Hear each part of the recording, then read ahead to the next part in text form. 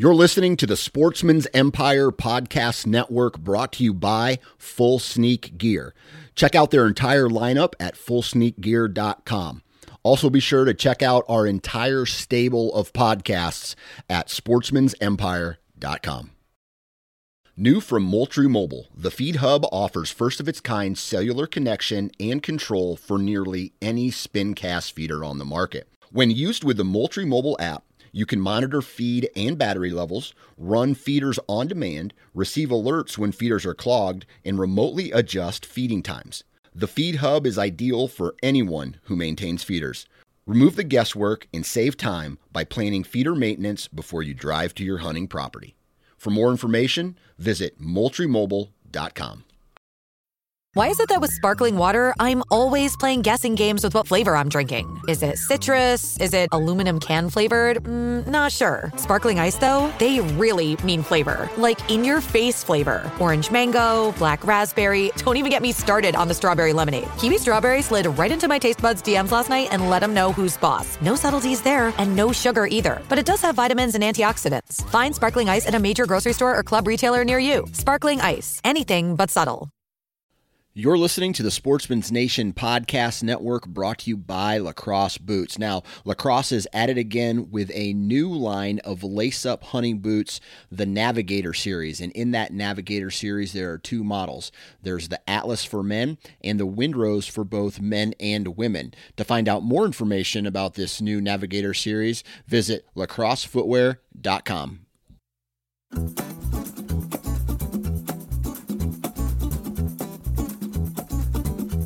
Ladies and gentlemen, welcome to the Iowa Sportsman Podcast, the number one source for hunting and fishing information, strategy and tactics, as well as conversations surrounding conservation efforts and other outdoor activities in the great state of Iowa.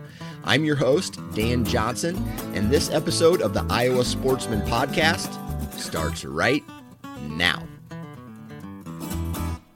Ladies and gentlemen, welcome back to the Iowa Sportsman Podcast. Hopefully everybody is having a good year. Summer is dang near over, and this is when it starts to get really hot and heated. Lots of fishing, lots of hunting is going to be starting in the next couple months, and I don't know about you, but I am jacked for the whitetail season. I'm a bow hunting nut, as most of you know, and we're going to be getting into bow hunting next week. Actually, we're going to be talking about the timing of the rut. But this week, I thought we'd do something a little bit different. And when I was a kid, and I tell this story a little bit in the podcast, but when I was a kid, my dad would take me and my brother up to Northeast Iowa every year, and we'd just mess around in the Mississippi River Valley up there. We would go to Pikes Peak, we'd go to Effigy Mounds, we would go to Backbone State Park, and we would go to Yellow River Forest, and we would just hang out up there. And it is absolutely beautiful up in that area of the state. And one place that I always loved to go was Effigy Mounds National Monument. And I found it so interesting to look at the mounds when I was a kid. And as you get older, you want to know more details about that. And that, my friends, is what we are talking about today. We're going to be talking with one of the curators of the Effigy Mounds National Monument. His name's Albert LeBeau, and he basically walks us through not only the history of the park, but the history of the people that called that area home, right? The Native Americans that called Northeast Iowa home and that entire surrounding area. We talk about what they did for food, what they did for shelter. We talk about kind of what moved them out of the area. And we're talking things that they were able to find, information through not only research into the mounds themselves, but just research into the Native American history Like I said, that was in that area 2,000 years ago, up to 2,000 years ago, if not longer. So Albert walks us through a whole bunch of awesome information. He drops a lot of knowledge bombs on us, and I'm excited for something like this. It's almost selfish of me to do this, to do a podcast like this, because I almost want to know more about it than the average Joe probably. So this isn't your typical hunting and fishing episode. We're going to get back to that next week, but this is something that goes on in Iowa. This is a national monument that is in Northeast Iowa, and I strongly suggest that if you ever get the opportunity to go there and just learn about the culture and learn about the people and just see the mounds that are built there, I really think you would find it interesting as well. Now, before we get into the podcast, we're going to be talking, before we get into the podcast, we got to do a commercial, right? Our sponsor, Bondurant Custom Furniture. If you haven't already, you need to go visit their website, bondurantcustomfurniture.com. These guys make really, really cool custom furniture, not only from a art pieces as well. So they make art pieces, they make lighting fixtures, they make tables and chairs and coffee tables and clocks and dog beds, you name it, they will make it. And one of their specialties is they take old whiskey barrels and they refurbish them and they turn that into furniture as well. So go check out their gallery on their website, bondurantcustomfurniture.com. Commercial's over. Let's get into today's podcast about Effigy Mounds National Monument. All right, I'm here with Albert LeBeau. How you doing, man? I'm doing pretty good. Good deal, good deal. So here on the Iowa Sportsman Podcast, we talk a little bit about, or mostly about hunting and fishing and strategy and stuff like that, but we're going to be expanding over the next couple months to include other things that are kind of interesting in the state of Iowa as far as state parks and living history and that kind of stuff. And I, as a kid, would always come up to northeastern Iowa and visit Pikes Peak. We'd visit Effigy Mounds. We would, go wading through the creek streams by Backbone State Park and, learn a little bit about the Indians that were there before us. And I had this idea where I was like, man, I want to learn more and share more about Effigy Mounds, because I think that that area and that park is so interesting to me. So that's why you're on the podcast today, Albert. So Albert LeBeau, why don't you tell everybody about who you are and what your role is at Effigy Mounds National Monument? Sure. Obviously, my name is Albert LeBeau, and I am the Cultural Resources Program Manager for Effigy Mounds National Monument. I'm a trained archaeologist. Oh, cool. I've been doing archaeology for about 20 plus years now, I guess. I've been able to do archaeology throughout the Midwest, Great Lakes areas, even down south and on the Gulf Coast. So I've had a pretty lucky career in the sense of archaeology. So is your life anything like Indiana Jones? Indiana Jones lied to me. And so, no, it's not. I'll be honest with you, Albert. My growing up, after watching those movies, I told my dad, I said, Dad, I want to be an archaeologist when I grow up because of that movie in particular, but wanting to learn about dinosaurs and all that stuff. But in your career as an archaeologist, have you always kind of dealt with the people that were here before us, like the Native Americans? Yeah, and actually, I'm an enrolled member of the Cheyenne River Sioux Tribe in South Dakota, and so for me, the trip of doing archaeology was really finding the history of my own people. Oh, cool! And that's what really triggered me into being an archaeologist. There are not very many Native American archaeologists in North America, but so I count myself as one of them. Yeah. And for me, it really is a personal journey to find that history.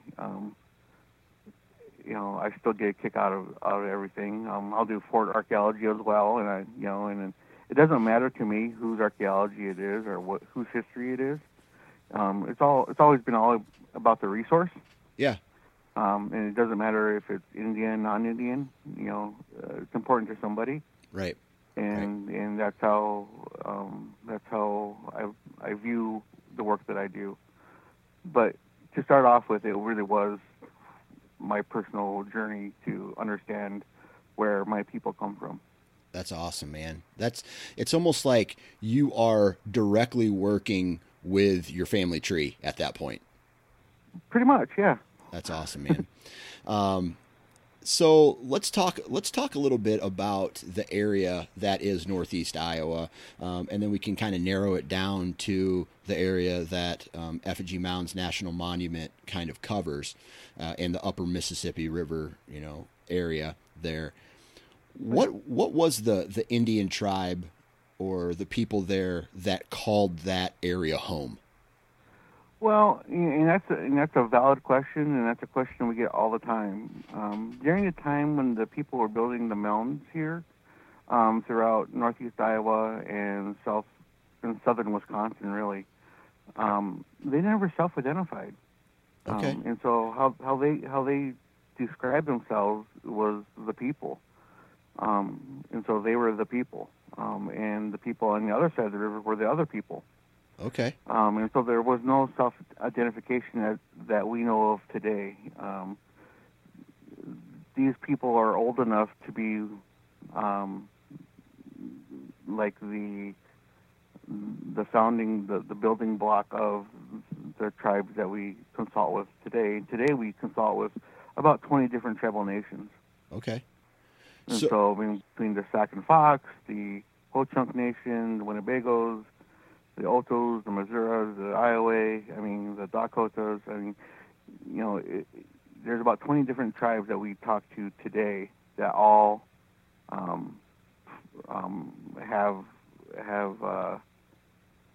traditions relating back to these mounds. Yeah. Okay. So roughly how long ago were those mounds built? About 2,000 years. I always say about 2,000 years. Okay. 2,000 years ago. All right. So 2,000 years ago is a very long time, right? Yep. As far as the United States history is concerned, because there's countries overseas that have been, around for 2,000 years, different countries out over there. And so talk to us a little bit about what life was like for the people 2,000 years ago. So in Northeast Iowa, this area where Effigy Mounds is located, they call it the driftless area. And the reason they call it the driftless area, or one of the reasons, is because of the karst topography here, in that it wasn't impacted by the last glaciation. Okay. And so,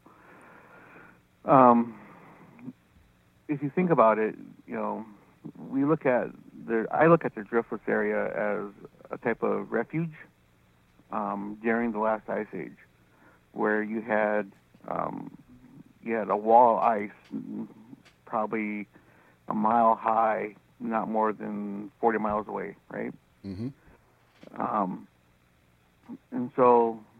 And then you didn't, and you had this valley where all the water was rushing through and creating the Mississippi, and et cetera, et cetera.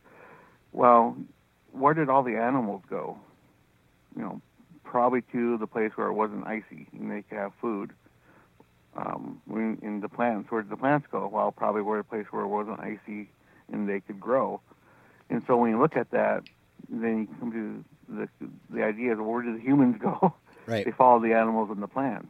And so in this area, 2,000 years, to about maybe 3,000 years ago, they were, in this area hunting, fishing, and basically just trying to survive and not, freeze. Right. Right. and hoping that that wall of ice would eventually go away. Okay. So were the natives that were there 2,000-3,000 years ago, were they nomads? Did they migrate, or were they pretty much stuck to one area while everybody was there? I think there were. I think we're talking about a smaller population than what's in the state of Iowa right now. Right. In this area, and I think the area is large enough to where they could migrate. We don't see the advent of agriculture, or at least people growing stuff, specifically growing stuff, till about 1,500 years ago, maybe 750 years ago, just because I don't think the time was right. They're still dealing with the cold, so okay. But yes, I think they were still roaming around and kind of doing a hunter-gatherer lifestyle. Gotcha. Okay. So with that said, what did the people that were living there at the time do for food and shelter? And just maybe if you could walk us through a day in the life of the people that were living there. Okay. Yeah. Sure. From the archaeological evidence, we know that they hunted a lot of deer. They hunted a lot of deer. Yeah. And they even hunted some bison. There were some buffalo up in this area, and you got to remember that at that time period, it doesn't how it looks today with the hardwood and mixed forest, where trees are everywhere. It wasn't that way then. It was more of a oak savanna. And so bison could, actually be in this area and not, run into trees every time they turn around. Right. And so you had people going out hunting and bringing back meat. You had people going out and collecting, nuts and berries, and processing those, processing the hides. Now, whether they lived in what they call wickiups, or if they lived in, sometimes they did and sometimes they didn't. In other cases, they lived in caves and rock overhangs. And that's where we see a lot of what they ate, because it's well preserved in those overhangs. So we know that they ate a lot of deer and they ate some bison and, a lot of rabbit and, squirrel and, the stuff that we would eat today. Yeah, gotcha. So really, not that much different from us.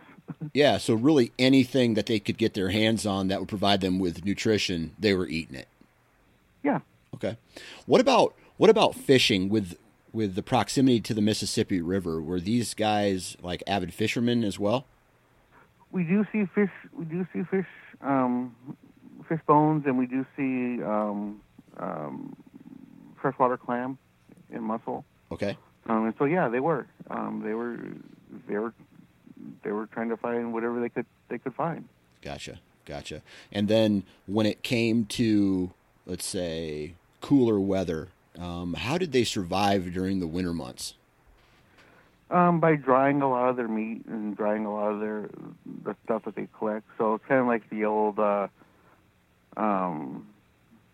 forget what it was. It was like the squirrel and the frog mentality of where, the squirrel was constantly finding things and storing things away for the winter, and the frog wasn't. And then when it got really cold, the frog came begging to the squirrel to eat. Yes. And so these people would gather enough so they could eat that day or that week or whatever, but also have enough to know that we have to have some for the harder months that are coming. Yeah. So, that's kind of like their daily life. Now, I love Native American history because I always liked this idea that, and it's probably not as true, what you read or what you watch on TV is probably blown out of proportion or over exaggerated compared to what history actually was.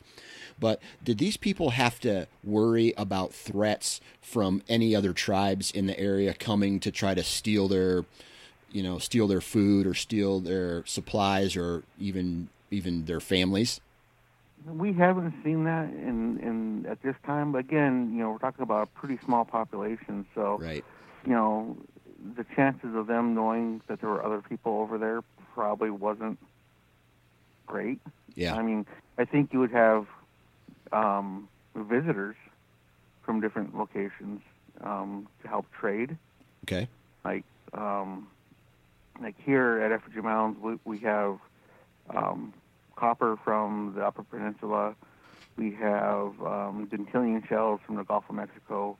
We have Knife River flint from North Dakota. We have obsidian from Yellowstone and from New Mexico. And so, obviously, since we're on the Mississippi River, this is the major thoroughfare. Right. It's the very first interstate. And so you have a lot of commerce happening. Yeah. And so I don't think there was, as later when the push of the Europeans, when they arrived and started pushing people west, right. You're not seeing too much of that interpersonal conflict. Gotcha. So it was these guys, other than your visitor every once in a while. It wasn't like the area was a hub for activity, right? They pretty much were isolated, stayed to themselves, aside from the random visitor that would come through. Yeah. Okay. All right. So then you kind of mentioned it there. How did European expansion affect these guys and ultimately, I guess, just kick them out of the area? Well, through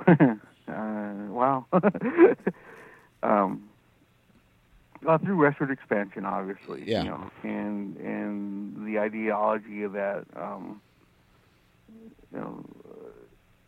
So when you're talking about a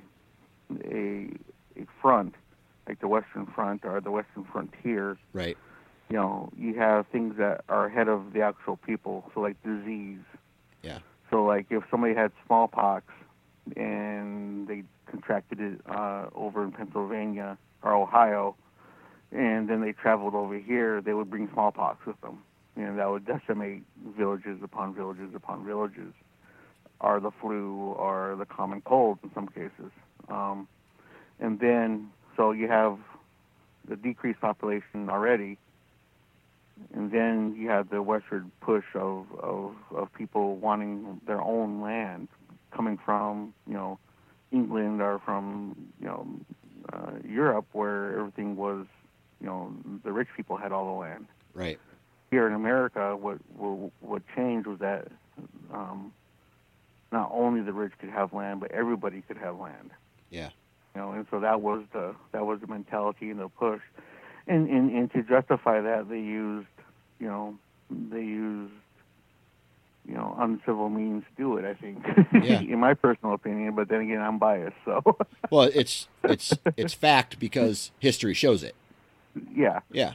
And they made these people. They made the people who were here.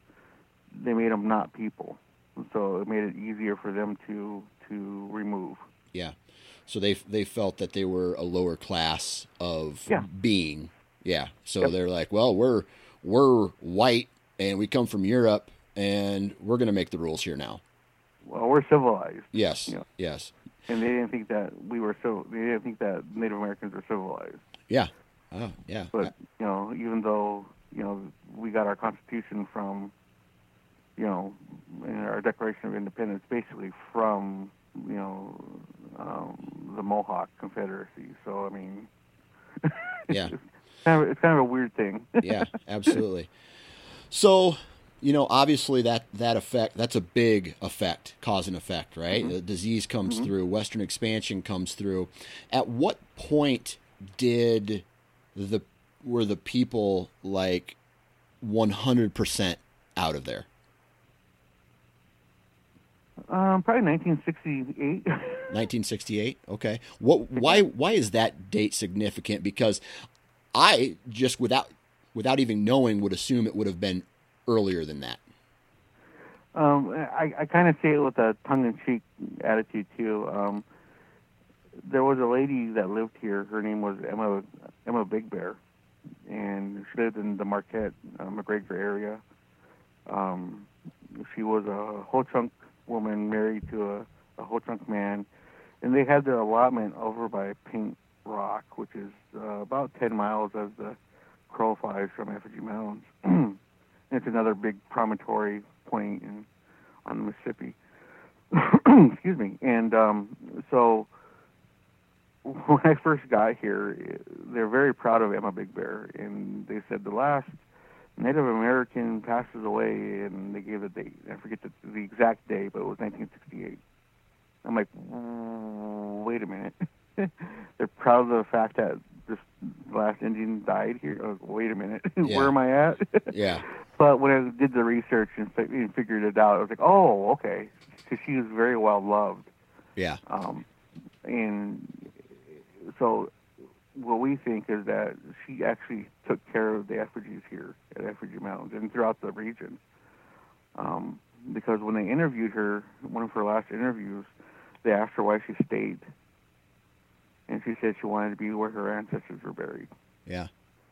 Gotcha. And so I say 1968. Okay. But I mean, really, I think they have always, I think the Ho-Chunk Nation and the Winnebagos, the Sauk and Fox, all we've had a presence here. It wasn't the dominant presence. Right. You know, I think somebody has always been here taking care of the mounds. Yeah. Okay. So let's talk about the mounds themselves then. Talk a little bit about the mound builders as a whole and the region that they covered throughout the United States. Is it just like the Upper Mississippi, or are mounds found other places in the United States? You know, mounds, earthen works like that are found throughout the United States. What we protect and preserve here are the effigy mounds. Obviously, that's what our park's named after. Yep. And what those are the mounds in the shape of things. You know, Right. in our case, they've been interpreted as being bears and birds. But if you go up to Baraboo, Wisconsin, you'll see the man mound. If you go to Beloit College, you'll see turtle mounds, and you know, I mean, so Effigy Mounds National Monument is on the very edge of the western frontier of that effigy building sphere. Majority of it was all in Wisconsin, in southern Wisconsin. Okay.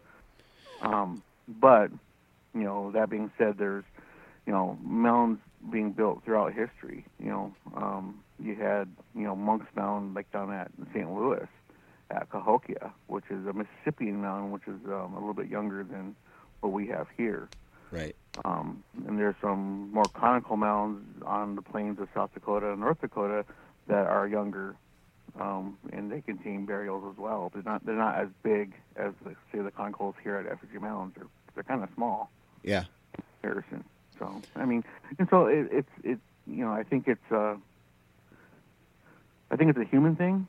Right. You know, to kind of build something for a beloved when you bury them. Right. And we do that with monuments now, with you know, cemeteries and graveyards and things like that. So. Right. So, what is the significance of a mound? Are they all in? Do they all represent the death of somebody, or do they have any other ceremonial meaning? Yes and no. You know, and we don't know 100% for sure, and we will never know, unfortunately. Or fortunately, it depends on how you look at it. Yeah. You know, for us, and as an archaeologist, it's always hard for me to say that. You know, Yeah. like, I don't know. Well, I don't know. But I can ask questions. Yeah. You know, and I can think about it, hypothesize about it. You know, and from what the archaeological evidence says, is that 90% of the mounds are most likely burial mounds. Okay. And so how we treat the mounds here at Effigy Mounds is that we treat them all as burial or possible burial. Okay. Just to be on the safe side. You know, Right. we don't want to be digging up somebody's ancestors, you know, if Right. we have to do something. So we just treat them all as that way. And then as for the ceremonial part, there's probably a ceremony when they were, you know, building the mounds, and then when they would come back, there may have been a ceremony to, you know, remember their dead. Gotcha. So kind of they would clear like a Day of the Dead that they have in Mexico, where they have a big celebration to remember past, you know. Yeah. Okay. Yeah, exactly. Yeah. Okay. Did these ceremonies that you know of happen all year around, or were it only people of certain stature that got the mounds, or did everybody get a mound?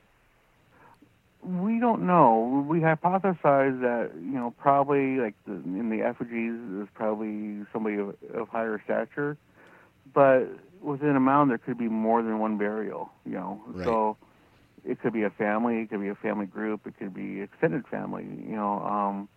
And so you got to remember one thing too, is that the mound building period lasted for about 1,500 years. So you had multiple groups of people evolving culturally, and so we see that through the actual mound building itself. You know, the earliest mounds are the more simpler ones, like conicals, and then the later ones are the more extravagant ones, like the effigies. Right. And so within that 1,500 years, you're seeing that culture change and adapt to new ideas, either being brought to them or being thought of by them. Right. So it's a continual, you know, evolution of culture. Okay. Kind of taking a backward step here and talking about the people themselves again.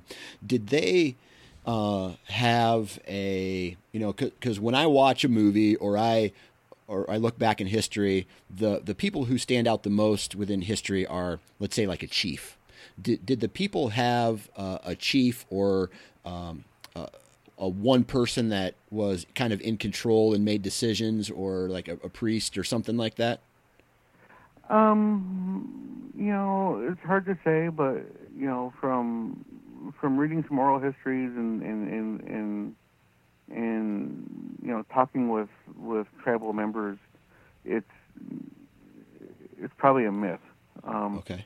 I think a family member or a family group may have had somebody who would speak on behalf of that family or that group, but you know, to be called like a chief, probably not so much. I think it was more of a group decision. Gotcha. And you know, some of the ideas of like listening to, you know, they would listen to their priests, and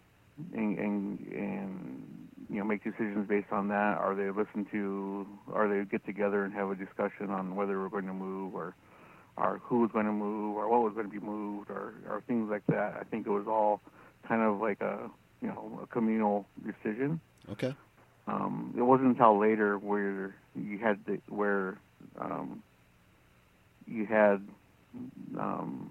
Europeans saying, we need to talk to one person. Right. Right. And so then they would say, okay, this person's going to speak for us. Gotcha. Okay. All right. So I'll kind of narrow it down to Effigy Mounds National Monument. What shapes or animals do the mounds represent there? Well, they've interpreted by us, by the National Park Service, and by non-natives as birds and bears. Okay. We have some information now that we're slowly getting from our tribal partners about maybe these aren't all bears. Yeah. And so, what I can honestly say is that they're four-legged animals. Right. Some of them may be bears, but some of them might be wolves, might be buffalo, might be Right. Something other than a bear. Okay. So, let's say it's a four-legged animal, and it could be a wolf, or it could be a bison, or it could be a deer or a bear. Did any of those animals have a significant meaning, maybe more meaning than another animal, to where they say, I want to honor this person by building a mound of a bison or a wolf or a deer? What was the significance of the actual animal that led to Well, I think a mound being built in that shape? I think part of it would have been the fact that in the later time, as culture was evolving, you also started getting into a clan system, and so you might have had like the bear clan, the wolf clan, the bison clan, the deer clan, the snake clan, the eagle clan, and so that could be the representation of that clan. So people of that clan would be buried in that effigy. Okay. All right, cool. So now, time goes on. They've built these mounds, and then now people are, thousands of years later, there's these mounds. People are coming up on them and going, "Holy cow, this is cool." When were the mounds kind of rediscovered, or have they always kind of been in the picture at some point? I think they've always been in the picture, but in the late 18th century, 19th century, you had a philanthropist hire a engineer, philanthropist out of Minnesota, and he wanted to help document all these mounds, all these shapes. Yep. And so you had so T.H. Lewis was the engineer, and so he documented hundreds, if not thousands, of mounds throughout the Midwest. And so that was in the 1860s, 1850s, Okay. 1830s, somewhere around there. And then later on, in the 1890s, early 1900s, you had Ellison Orr, who was a local antiquarian, a guy who really liked history, starting to, looking at these mounds and actually digging into them and stuff like that. And then there's really Ellison Orr and the following that he had were really the people who really spurred on the idea of having a park here, Yeah. a national park. Unfortunately, the national park idea didn't take place, but we were able to get a monument. Okay. Which is the same thing. We're all run by the National Park Service, but there's a little bit different way of how a national park versus a monument can be designated. Right. A park is done by act of Congress, and a monument is done by presidential declaration. So. Gotcha. Okay. And I want to get into all that here in a second, but you mentioned that there was this guy who came in and he started digging into the mounds. What are some of the things that these people found, like these other archaeologists or people who were uncovering these mounds? What did they find within them? They found burial goods. They found the stuff like I mentioned before. Dentillion shells and obsidian projectile points, copper breastplates, things that would be nice to have are the nicer things. Like if I buried my grandma a few years ago, and I put her favorite earrings on her, and they're diamond earrings. Had they happen to be diamond earrings, Yeah. I put them on her. And so those are, her favorite earrings, and so stuff like, so it's not much different than what we do now. So really, the nice stuff that their people, their descendants would think that they would want in an afterlife, if there was an afterlife. Gotcha. So, like Christianity, right? Christians believe that there's a heaven, and that if you're good throughout your life, you can go to this heaven. What was the afterlife, or did they have a thought of afterlife that they would go to after they died? I don't know that I don't know, but with the stuff that they buried with them, it would almost seem that they would.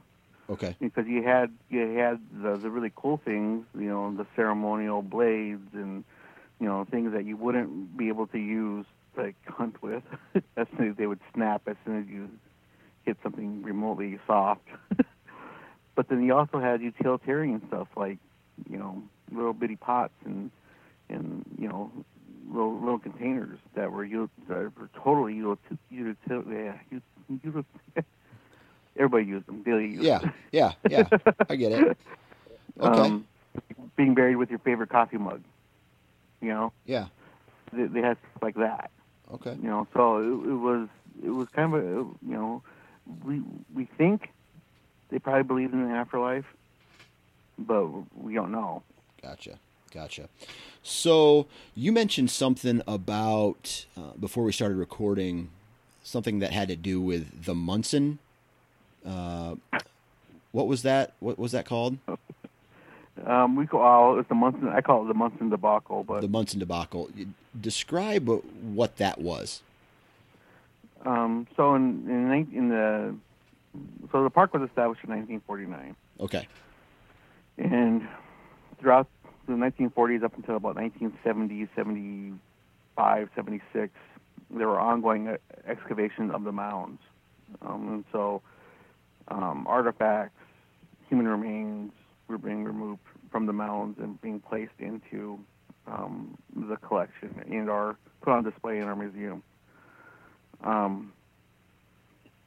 And so in 1989, a new law was getting ready to be passed in Congress, and that was the Native American Graves Protection and Repatriation Act, and which basically said that as a country we kind of messed up.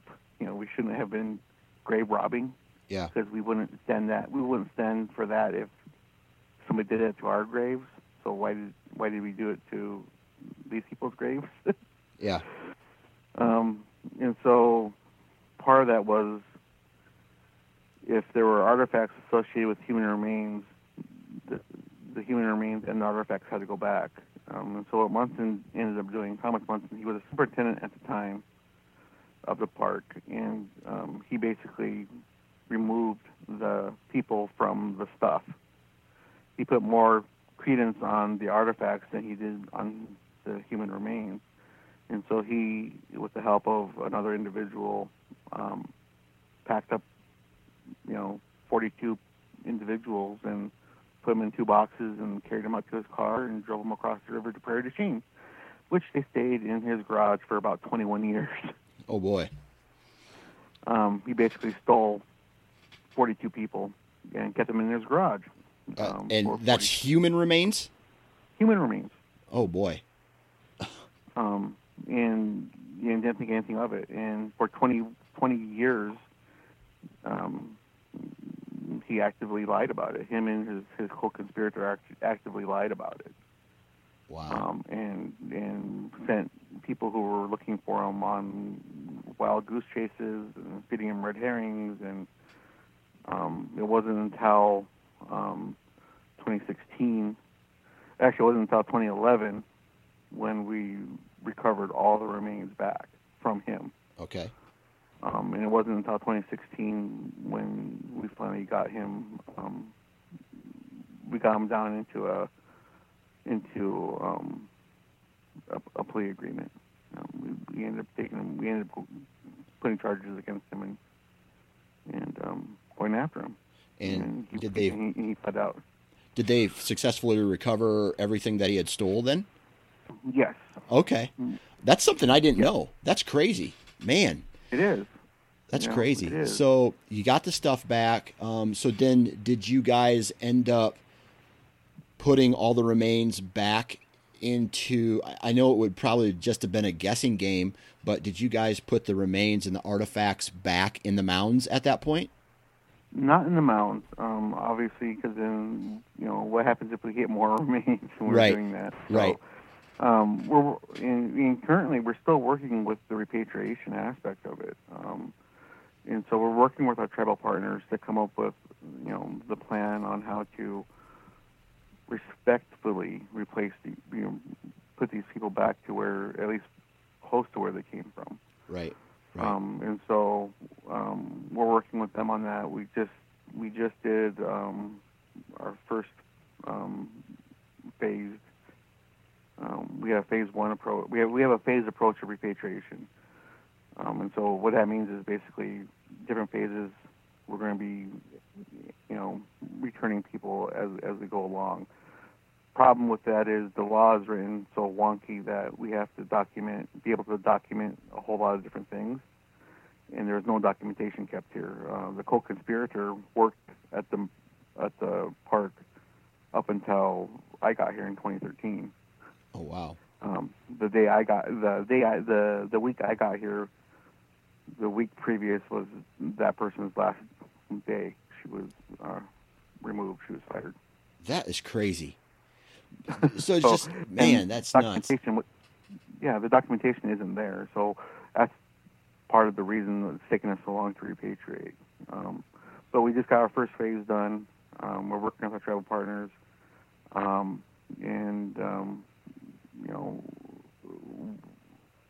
Within the next 5 years, we should have everything reburied.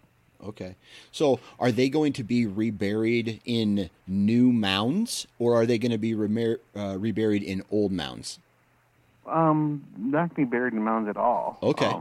And we don't know where. That's the other thing about it, is that as soon as we do our paperwork, if they want to rebury them in the park, they can.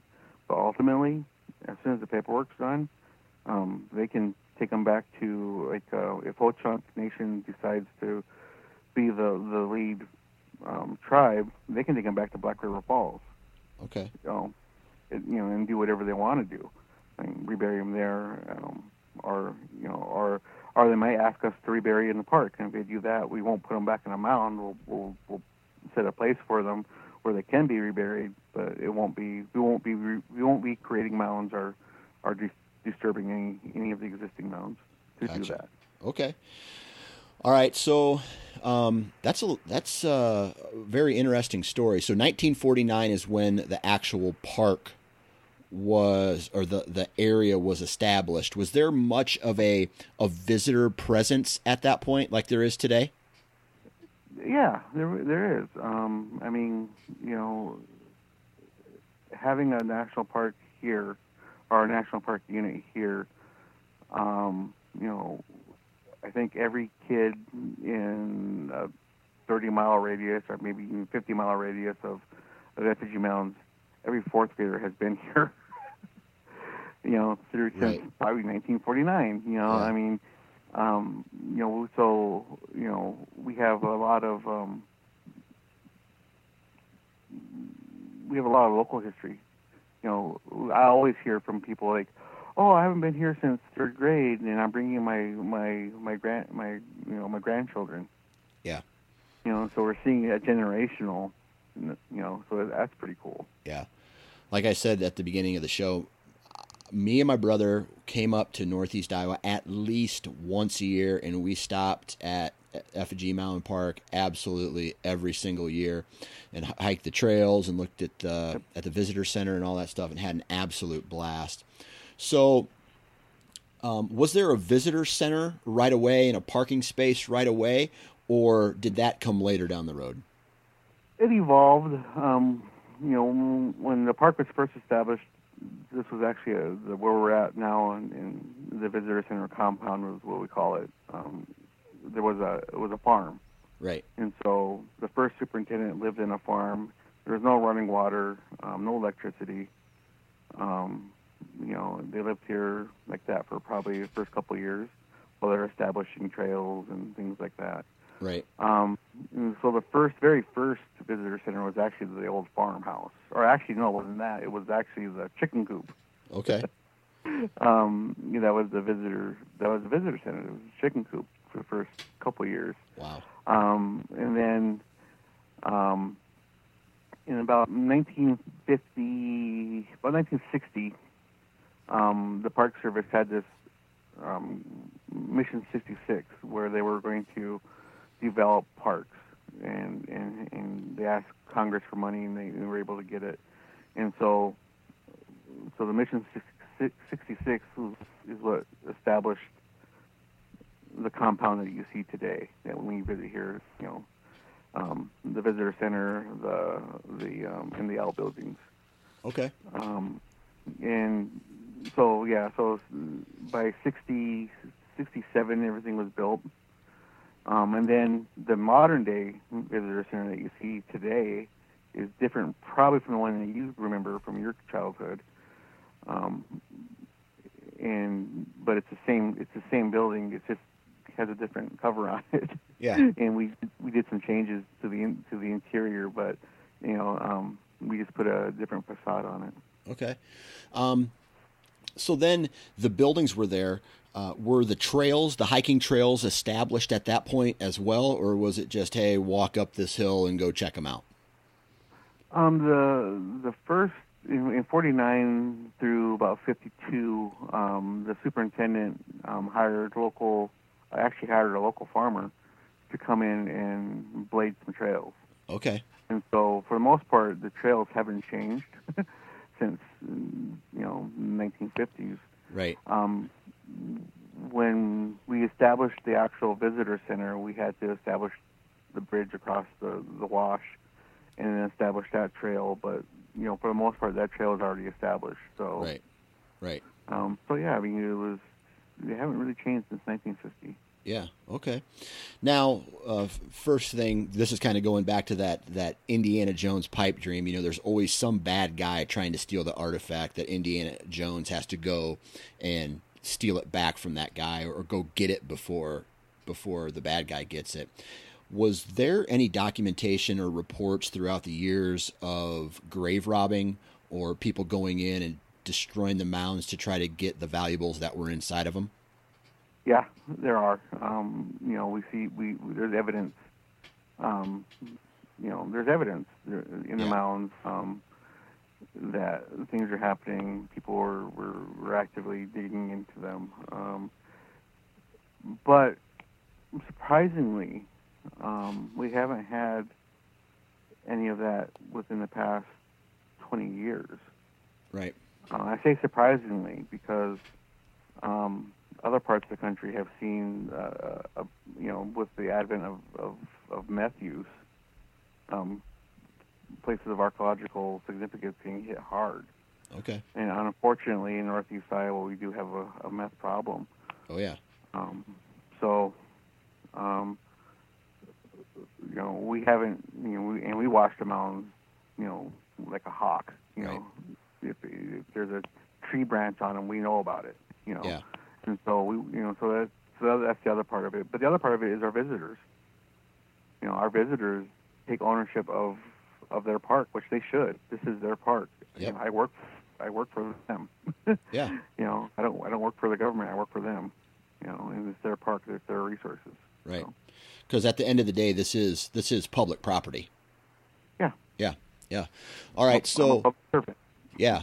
So what is the maintenance that has to go into this? Because I just would feel that over thousands of years with rain and storms and erosion, that these mounds would eventually disintegrate into nothing. And you're right. And surprisingly, unfortunately, they haven't. Yeah. And our maintenance, it's always evolving. I remember our former law enforcement. He was a local person from Waukon area, and when he would come to the mounds, they'd be freshly mowed every week, and look like a golf course up there. Yeah. Well, we found out that wasn't the best way to take care of the mounds because it was compacting them a little bit because they're using riding lawnmowers. Yep. And so when I got here, we weren't mowing the mounds, which wasn't a good idea either because then we were getting invasive species on the mounds, which was causing, damage. And so, through work with our tribal partners and figuring out the best strategies, we've come to what we're doing now, and that's, very limited maintenance, but we're also trying to open up the canopy and remove some of the trees. So if you come here, you're going to see tree removal. There's going to be trees missing from when you remember them being there. Yeah. And that's because we're opening up the canopy and letting nature kind of take, run its course and protect the mountains itself. The other thing that they used to use that we don't use right now is fire. Prescribed burning. Yeah. That really helps the mounds. Okay. And eventually we'll get there, but right now we have to do it mechanically. So. Gotcha. So from the National Monument itself, and let's say like your job and the rest of the people that work at the monument, is all that funded by a budget through the United States government? Yep. Okay. All right. So we do have, we have some donations that if visitor, feels like they want to, help us out a little bit, they can. And we use that for, interpretation and for, like junior ranger badges and junior ranger books and things like that. It doesn't go towards any of our salaries. All of our salaries, for the most part, come from our operating funds. Yeah. Okay. So would it be possible for this monument to exist without donations? It would, but it'd be hard. Okay. Right. We wouldn't have, right now we're going through a change in our visitor center. We're changing our interpretation plan. Okay. And so you're seeing a lot of change down there right now, and it's a good change. And so without some of that donation money, we wouldn't be able to make some of those changes. Right. So. Right. So it's funded through the government, but there's also a portion that has some good donations coming in as well. Yeah. Okay. Awesome. That's great. So is there any fun things that you guys do there to bring people in? Like, do you guys do guided tours, or do you have programs that people can stop by and learn a little bit more detail as opposed to just stopping by and walking the trails? We do. During the summer season, from Memorial Day to, I believe, I don't know if we're going to go to the end of October or not. I'd have to look. But we do have our guided tours. We do 2 tours a day, 10 o'clock and 2 o'clock, I believe. And they go do the Fire Point Loop. And it's you get to see some of the effigy mounds. You get to see all 4 types of mounds that we have in the park, and then you also get to see some beautiful overlooks of the Mississippi River. Yeah. Amazing overlooks. And we have some evening programming that we do. The Rangers will do an evening talk. I think they're on Tuesdays and Sundays at 7. And everything you can find is on our Facebook page. And that's just Facebook Effigy Mounds. So. Gotcha. And we keep that up a little bit more up to date than we do our webpage. Right. Because it's easier to do. Yep. I hate to admit it, but it is easier to do. No, makes sense. But yeah, our Facebook page is, like tonight we're having a gala. We have some of our tribal partners showing contemporary Native American art in our visitor center now. And so we're having an opening on that tonight, and then tomorrow, and then throughout the weekend we're having, the artists are going to be around and things like that. So it's kind of cool. Very interesting. Very interesting. Yeah. So it's a lot more than just a building full of artifacts. It sounds like there's an active. You guys are actively taking part in, the history and tradition and getting others involved in it. Yeah. Awesome. So, and we have a really great ranger staff, and they're really knowledgeable. So awesome. So, anything else cool, interesting information about the people or the park or the mounds themselves that you'd like to share with us? To really get a feeling for this park, I can sit here and tell you, the archaeology, the history, interpretive programming, maintenance, but to really get a feel for the park, you have to have boots on the ground. Yep. This park is a sacred place, and it's not just sacred to Native Americans. This park does something to you. And I don't know what it is. I don't know if it's the water. I don't know if it's the air. I don't know what it is. But when you leave this place, you're like, wow, that was a really cool place. Yeah. Yeah. And it's like you make a personal connection to it. I've worked at other national parks. I've been to other national parks, and Effigy Mounds is one of maybe 3 that have ever made me feel that way. Yeah. I feel very fortunate to work here. Yeah.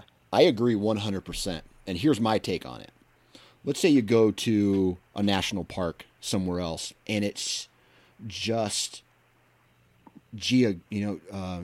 geography, like a mountain or a shape in the stone or whatever. But here, it's something man-made that's thousands of years old, and it starts to make me think whenever I'm there, not just about how beautiful it is there. And, you go to one of those overlooks of the Mississippi River and you can see Wisconsin and the, the river leading into it and all the little islands and just this perfect view. But you walk away with this new mindset about the people that were here before you, and it just gets your brain running in a different direction, if that makes sense. Yeah, and it does. For me, it's just like, oh my, I don't know. I get jacked up every time I go because I'm a huge fan of how things were built, and I mean that by like how this country came into existence, the people that were here before it, and even as far back as humans crossing the land bridge from Asia into what is now North America, thus starting the Native Americans that we know today. And just that it just opens your brain up. Yeah. It's amazing to think that they built these, you look at Great Bear, for example, and she's 120-some feet, or 140-some feet across, and they did it with baskets and clamshells. Yeah. And that's amazing. Yeah, absolutely. They didn't have an excavator. No. Nope. And the other thing is that I always think about, too, is, okay, Northeast Iowa, especially in that driftless area, the terrain is very steep. And these people were navigating it on a daily basis. So without any type of motorized vehicle, without any, I don't know if did they use horses? Did they have horses? Nope. So these guys were on their feet all day long, surviving. And we complain about when it's too hot or it's too cold outside. These guys were outside 365 days a year, right? Yep. And it just makes you feel you're not as tough as you think you are. You know what I mean? Yeah. Yep. So, well, I tell you what, Albert, man, this has been an awesome conversation. I think you've kind of already mentioned it, but I'll let you say, have the final word here. If someone wants to find out more about Effigy Mounds or, get some more information or come visit, where do we send them? We have our Facebook page. Just you search for Effigy Mounds National Monument, it will pop right up. And then we have our website, which is at www.nps.gov/EFMO. All right. And that will take you right to our webpage. Cool. And I don't think we've necessarily specifically mentioned it. Where is the park physically located? Oh, yeah. It's 3 miles north of Marquette, Iowa. Perfect. Right. All right. Well, again, Albert, really appreciate your time. Thanks for the conversation. Thanks for the information. And we'll have to do this again sometime. No problem. Anytime.